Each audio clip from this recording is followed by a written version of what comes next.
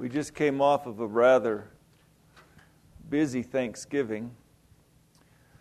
All 4 boys were home, all daughters-in-law, 7 grandchildren, the oldest of whom is 4. And one of the most gratifying, that was the funny part, right? Yeah. Wow. I need to back up. When my boys were little, there was a time of year we were sort of the scourge of the neighborhood. And it was this time of the year. Because the neighborhood kids learned, before their folks really wanted them to, that there's no Santa Claus. Because my kids told them. And I've just found this out. I'm proud to say that tradition is being carried on now by their kids, who are ruining Christmas for their friends too. So that's a good thing. Now, I'm here to tell you, I would like to send you all out for Christmas with something you can work with, something practical, something you can perhaps use as a witnessing tool. And everyone who's a Christian knows that Christians don't believe in Santa Claus. And so I'm going to help you with that today. You may have heard this before, but every time I read it, I smile. You need to understand how it is that there can be no Santa Claus. There really can't. So I've got this little article entitled "The Physics of Santa and His Reindeer." So for what it's worth, and I hope it's worth something to you, before we get into our talk on how to discern God's will, I think we'll start here.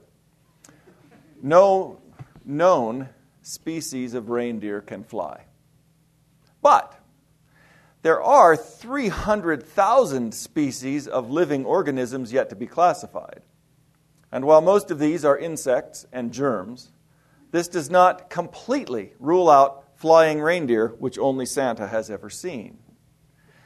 There are 2 billion children, that is, persons under 18 in the world. But since Santa doesn't appear to handle the Muslim, Hindu, Jewish, and Buddhist population children, that reduces his workload to 15% of the total. 378 million, according to Population Reference Bureau.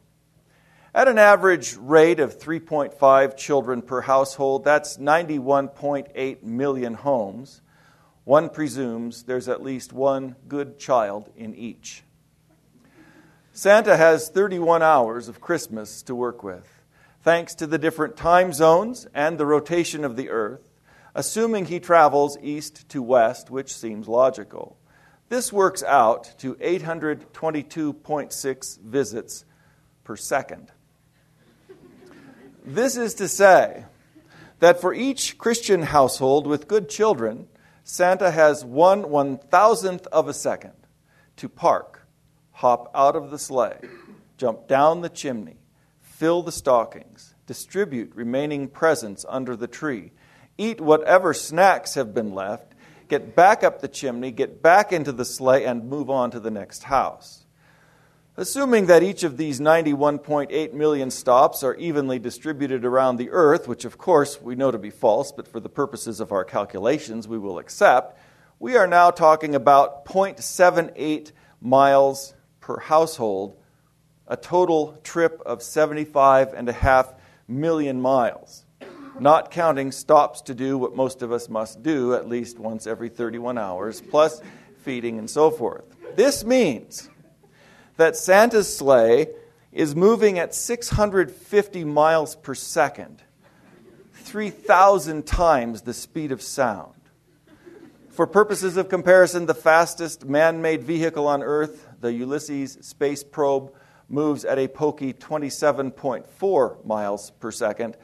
A conventional reindeer can run at top speed 15 miles per hour. Now, this is the part we need to pay attention to. If every one of the 91.8 million homes with good children were to put out a single chocolate chip cookie and an 8-ounce glass of 2% milk, the total calories, needless to say other vitamins and minerals, would be approximately 225 calories, 100 for the cookie, give or take, and 125 for the milk, give or take.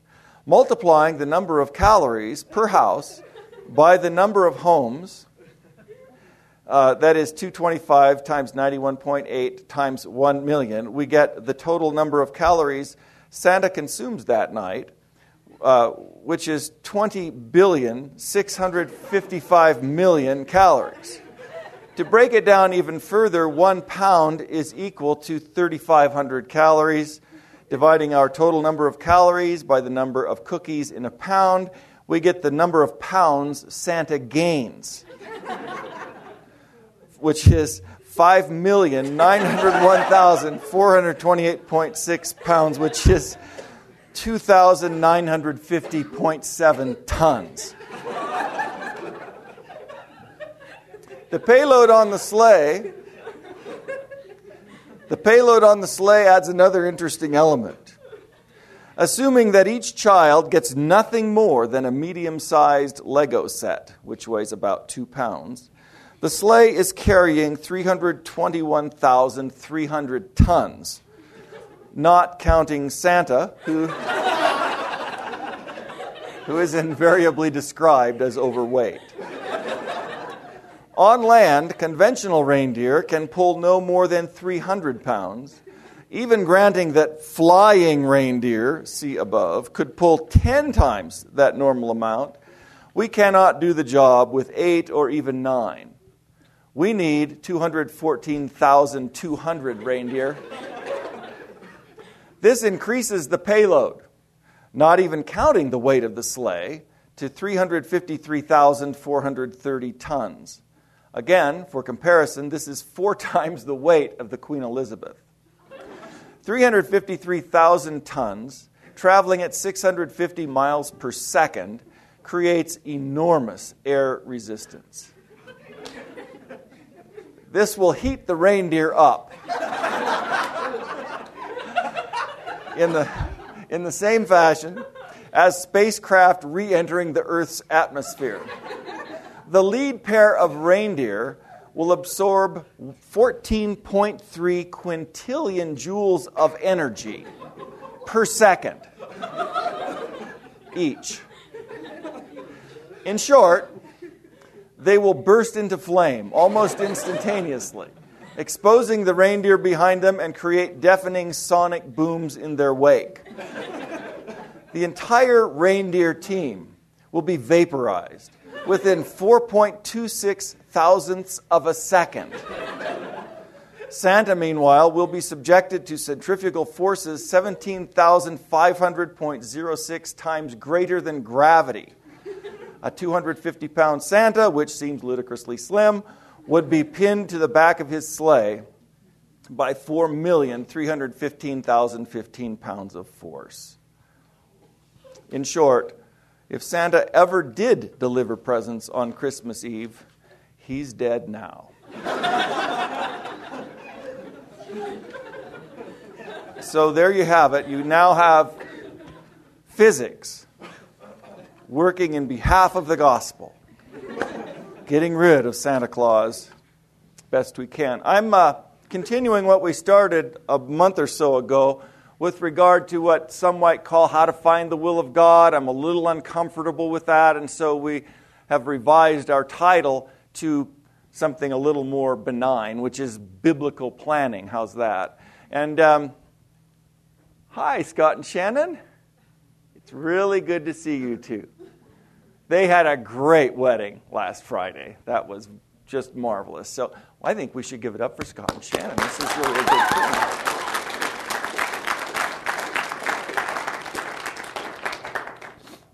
Sorry to destroy your Santa Claus ideas too, Scott. That totally unintentional. That's the idea. Biblical planning will take some thoughts from the 15th chapter of Romans, where it seems to me the Apostle Paul helps us understand the factors he weighed as he was seeking to make a plan. What's he going to do next? And I suspect that many, maybe most of us in this room are thinking, okay, what do I do next? Here I am at Bible college. I'm not so sure about next year, next semester, next week. Who knows? Perhaps there's something in the Scripture that will help us. Now, a few weeks back when we talked about this for the first time, I mentioned a book by a fellow named Gary Friesen, Decision Making and the Will of God. And that book stood, maybe still does, as the final word on how to figure out the will of God. Is anyone interested in owning that book? No one? You've already got it? I'm going to give it away. Okay. I'm going to give it to the youngest person. How old are you? Yeah, it's pretty young. Oh, whoa. Sorry. You didn't raise your hand. So he'll share it. He'll share it. So anyway, there you have it. Merry Christmas. Last time we talked about this, where am I now? And the point that, just by way of very quick review, the point is, look, if I'm trying to figure out where God wants me and I am not serving Him now, then that's going to be a pretty lame foundation from which to start. The Apostle Paul could talk from verses 14 to 19 in Romans 15. He said, this is where I've been. This is what I've done. This is, in a narrative sort of sense, this is my Christian resume. So he's moving, just like that old analogy we've heard forever about turning a car that isn't moving. It's very hard to do. The car that's moving, though, you can steer much more easily. So where am I now? We're going to move to the second point, which is, what does the Bible say about my plan? But before we do, I just want to remind you of three truths that apply no matter what. Maybe you think you've got it all figured out, you know exactly what's going to happen next. Maybe you're just absolutely in the dark and you're feeling your way along into this thing. But there are several principles that we just have to keep in mind, no matter what anyone says, no matter how you feel about it. These stand. One is, God is sovereign, and God he should not be second guessed. We need to move away from the what ifs. God is sovereign, and He really does care about these things. He really does orchestrate circumstances, and to second guess Him will be an exercise in futility. Secondly, God will always look on the heart. Always look on the heart. Am I doing what I'm doing? Am I planning what I'm planning? Am I doing this best as I'm able to know to please Him? Or is this me being me? And I think I'll just be me and God can be God. You know what that makes me, according to the first chapter of James? That makes me a double-minded person. If our heart is to, Lord, what do you want me to do? Where do you want me to go? That is key. I've many times, particularly in my earlier years, as I was a student and making plans and so forth, I would hear this conversation and this question asked, well, where's your burden? You know, what's your burden? Is it for, in the case of Elliot, Elliot's burden, we all know, is Africa. And so we've seen him go there and do these things. Or Scott's burden is Native American ministry. That's his burden. And sometimes we go with the burden. I'm telling you from my personal experience, I've only ever had one burden. And my burden has always been, I just want to do God's will. I just want to do what He sets before me to do. Now, if that lands me in rural Montana in the Gallatin Valley, all the better. Fantastic. But I've always had that in my mind. I just want to do what God wants me to do. And if that's the want to piece, then that's foundational. God always looks on our hearts. And thirdly, and this one I particularly like, God doesn't play games. God doesn't play games. He's not into that. We will play games. In our flesh, we will posture, we'll pose, we'll manipulate, we'll screw around that way. God doesn't do that. He doesn't need to do that. He's straightforward. He's consistent. He's unchanging. He doesn't need to dangle a carrot on a stick. He doesn't delight Himself in seeing you go halfway through a door only to shut it on your foot. That isn't how God operates. He doesn't play games. He looks on the heart, and He's utterly sovereign. And in His sovereignty, He's only given us a couple minutes left in this time. Is that clock accurate? How late do I go, Scott? Well, this is Thursday. There's class after chapter 6. What time does that class start? Straight up. Okay. Piece of cake then. We'll talk about what the Bible says about my plan. If you're in Romans 15, I'll just cover this one particular area, and we'll go from there. Many years ago, I had the privilege of visiting Israel and Greece, two places where I had never been, and we were gone for about a month. And I can remember, we knew we were going months ahead of time, and so we were able to get our hands on a book that proved to be incredibly valuable, particularly in Greece, where we basically were on our own. And that book was called Let's Go, Greece and Israel. And so that's where we went. And I tell you, the tips that they gave and the maps that they provided and the leads that they offered as far as places to stay and places to eat and things to avoid were absolutely invaluable. And so, in a sense, that's where Scripture weighs in. Is my plan, in any sense, biblical? The apostle says in verses 20 and 21 of this chapter 15, he says, I aspired to preach the gospel not where Christ was already named, that I might not build upon another man's foundation, but as it is written, and here he quotes Isaiah 52, they who had no news of him shall see, and they who have not heard shall understand. He's using this verse to reference his own conversion experience in Acts chapter 9, which he repeats again in Acts chapter 26, talking about how it is that God called him to go to the Gentiles who had not yet heard. That was his calling. That was God's will for his life. And he actually had a Bible verse to back it up. That may not always be the case for us. We may not always have a Bible verse to back up our plan.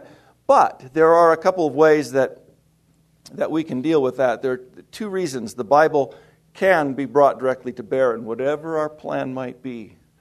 One is, it may speak to the issue directly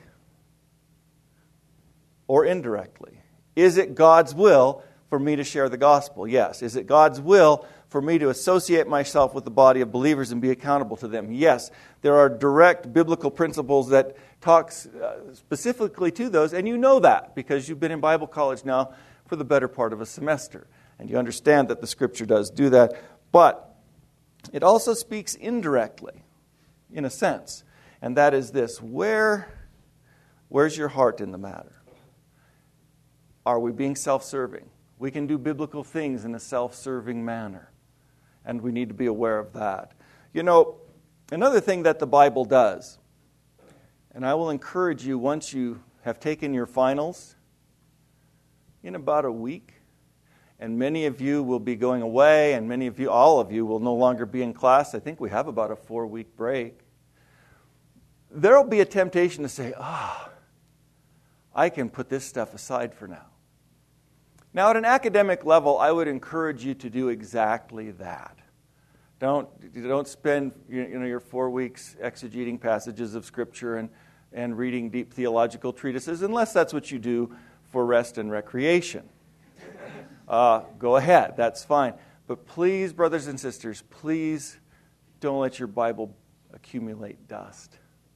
Continually stay in the Word of God. There's something that happens, and I know I've talked about this before, but there's something that happens that we cannot put our finger on as precisely as we might wish.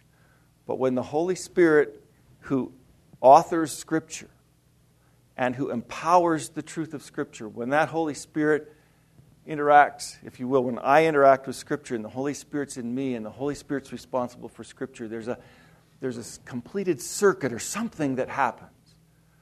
And the power of the Word of God comes home to us. We neglect it to our own demise. Always be in Scripture. I tell classes this. I tell congregations this. Read that Bible. Read it through once a year. Let that be a life's goal, that you never, ever let up on reading Scripture, because then perhaps there will be a specific scriptural principle that'll speak to my situation, and I can say, okay, This appears to be a go from God. But even if that doesn't happen, and often it doesn't, at least my spiritual sensitivity and my biblical awareness is continually being increased. And there's something to that that enhances my sense of how God is leading and what He's doing in my life. I'm going to dismiss you before going to point 2. I'm glad I got the Santa Claus thing in there, though. That was pretty important. I don't know, did we sing extra long or did I just take extra long? I love the singing. That's okay. Let me pray. I'm going to pray for you. How many of you have a paper yet to finish? Let's pray. Father, thank you for the way you are, for who you are. Thank you, God, for not misleading us, for not playing jokes on us, for proving your integrity over and over and over, and most decisively by sending your Son. Lord, I pray for these brothers and sisters. I thank you for the delight it's been being among them these months. And I pray that wherever you take them on their break time, Father, that you would use them, that you would encourage them, that you'd give them rest, that you would provide them with at least one opportunity to share the remarkable good news of Jesus with someone who's never heard it in clear terms. Father, for the days ahead, next week, and finals and papers and these things, please provide the presence of mind and the strength and the recall, just the grace that each one needs to draw closer to you through this experience. Thank you for your mercy. Thank you for your Son. In His name we pray. Amen.